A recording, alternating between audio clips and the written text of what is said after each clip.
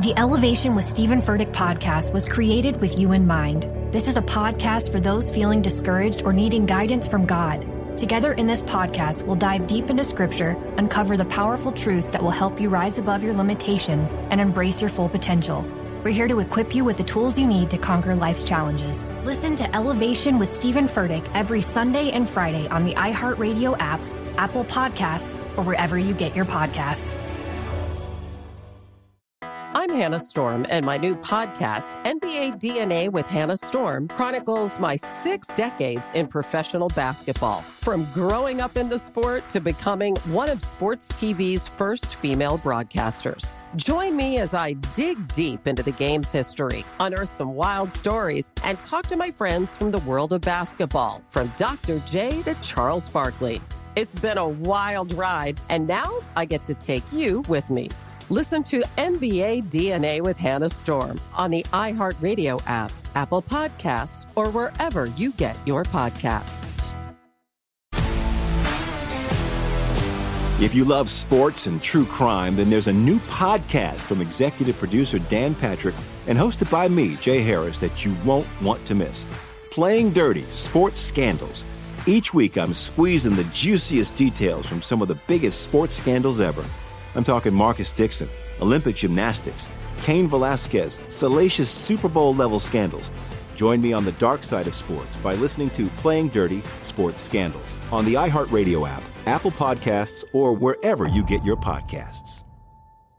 $500 billion with the stroke of a pen, which would obviously be the most expensive executive order ever, and incredibly unfair and not progressive. So I would like to live in a world where you could just declare that stupid and unfair and have it go away, but you can't do that. You have to go through all the legal reasons for doing it. And so a lot of legal experts were saying, yeah, it sounds illegal, but who are you going to find with standing that can actually sue, that can bring that forward? And it looks like we have our first case. Yeah, indeed. The Pacific Legal Foundation is taking the lead, and Allison Soman is a legal fellow with the Center for the Separation of Powers at the Pacific Legal Foundation, here to talk about the lawsuit and the topics that surround it. Allison, how are you? Doing well, thank you. It's great to be here. How are you today? We're terrific. We're glad you're here. I'm disappointed that you can't just declare something stupid and unfair and it's good enough. So I feel that way too, having been on various cases like these. Let me talk a little bit about what's going on here. So I think you already alluded to this concept of standing. And as you suggested a moment ago, if you have a grievance with the government, if you think what they're doing is wrong or stupid or offensive, be that as it may, that's not enough to get you into court. You have to be able to show that you're injured in a concrete way, in a tangible way, before you can get into court and make your case to a judge. And who did you find that fits that description for this particular executive order? So this is a little bit unusual. One of our very own employees, Frank Garrison, who's a lawyer with us, I've worked with him before on a different project. He is eligible for loan forgiveness under the Public Service Loan Forgiveness Program.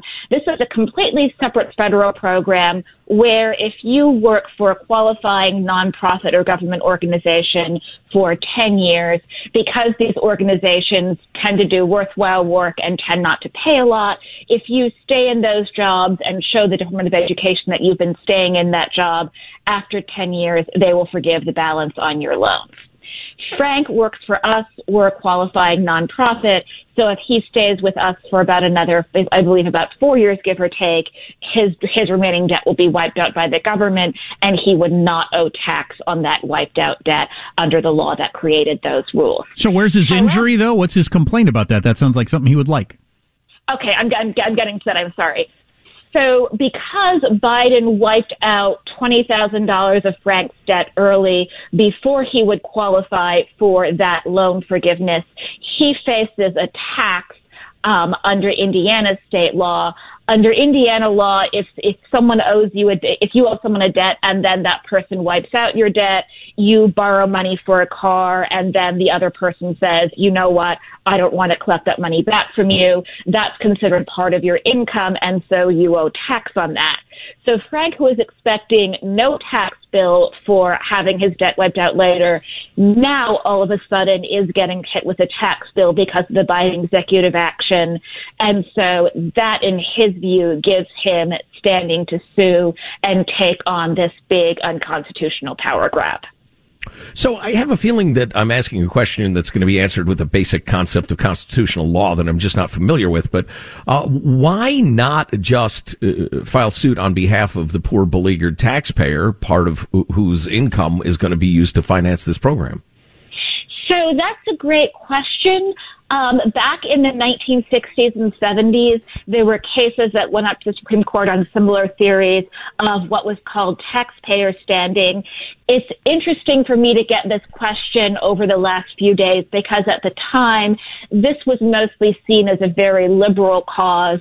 The people who were bringing these taxpayer standing suits were environmental activists who were suing the then new Environmental Protection Agency to get it to act more aggressively to control pollution, what have you. And the courts were wary of what a big EPA could do to businesses. So they wanted to limit these environmental cases to situations in which people were actually concretely harmed by supposed environmental degradation. It does have this, these cases do have this somewhat unpredictable result, though, that when a president does a big power grab like this, taxpayers who don't want to be stuck paying off other people's student loans don't have an obvious recourse. Interesting. And just to be clear, you said that was a good question, but then you said everybody's been asking it the last several days, which means it's a very nice, banal. Nice way to undermine me. Way to take away my moment in the sun. So I guess, and again, I probably ought to enroll in a constitutional law class, which I haven't taken in 30 years, but so the president can do something, to my mind, blatantly unconstitutional. I mean, stretch that HEROES Act from the early 2000s beyond recognition and with the stroke of a pen enact legislation, but we've got to find somebody specific who's hurt by it. You can't sue in principle? That's correct. So because Frank has this specific injury, he owes taxes under Indiana state law. In our view, he qualifies to challenge that big power grab by the president. So what about this latest wrinkle in the last 24 hours where they're trying to get around your particular suit, where the Department of Justice has filed notice confirming that, quote, any borrower who qualifies for automatic debt relief will be given an opportunity to opt out, which, according to one blue checkmark Twitter person, said blows up your entire standing theory. So our attorneys are aware of that. They're looking at it carefully. I believe that they're in court this morning and they're addressing the matter with the judge. We'll see how he rules on this. I would add that I think we would like to see something more official from the Departments of Education and Justice confirming that this is how this will actually work, because our attorneys looked very carefully at all of the materials prepared by the White House, by the Department of Education after Biden first announced this policy. At that time, there was no indication of any opt-out. And so I think before we move forward, we would like to see some kind of more official confirmation that there actually is going to be an opt-out and that this is how this will work. I would add that ordinarily efforts by a defendant to evade a judgment against them by changing their position abruptly are not favored in the federal courts. Allison Soman is a legal fellow at the Center for the Separation of Powers. You know, I'm just thinking creatively here. A physical injury would give me standing, right? Yes. Well, this program chaps my ass, and that is really painful. No amount of salve is helping. Yeah, boy, howdy. I hope that maneuver is unsuccessful as you suggest, because it's just so frustrating to see the power of the executive and the abuse of that power just grow by leaps and bounds with every administration, Democratic and Republican. We the people, we have to have a defense. Yeah, and you're a lawyer, so this might not seem as much this way to you as it does to me, but it seems like such a technical, complicated way to go about this when it should be more of just we can't have one guy who can spend $500 billion with one stroke of a pen.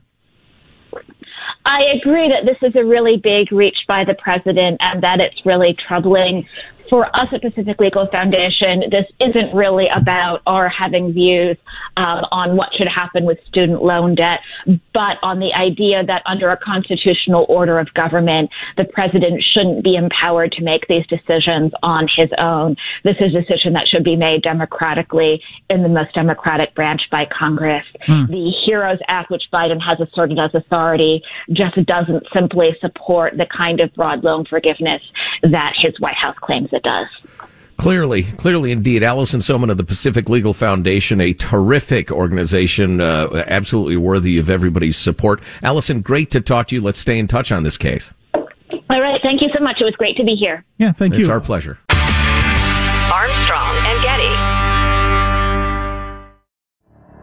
The Elevation with Stephen Furtick podcast was created with you in mind. This is a podcast for those feeling discouraged or needing guidance from God.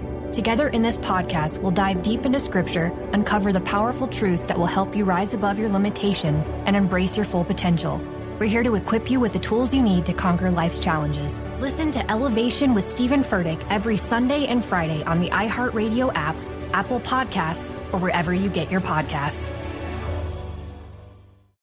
I'm Hannah Storm, and my new podcast, NBA DNA with Hannah Storm, chronicles my 6 decades in professional basketball. From growing up in the sport to becoming one of sports TV's first female broadcasters. Join me as I dig deep into the game's history, unearth some wild stories, and talk to my friends from the world of basketball, from Dr. J to Charles Barkley. It's been a wild ride, and now I get to take you with me. Listen to NBA DNA with Hannah Storm on the iHeartRadio app, Apple Podcasts, or wherever you get your podcasts. If you love sports and true crime, then there's a new podcast from executive producer Dan Patrick and hosted by me, Jay Harris, that you won't want to miss. Playing Dirty: Sports Scandals. Each week, I'm squeezing the juiciest details from some of the biggest sports scandals ever. I'm talking Marcus Dixon, Olympic gymnastics, Cain Velasquez, salacious Super Bowl-level scandals. Join me on the dark side of sports by listening to Playing Dirty: Sports Scandals on the iHeartRadio app, Apple Podcasts, or wherever you get your podcasts.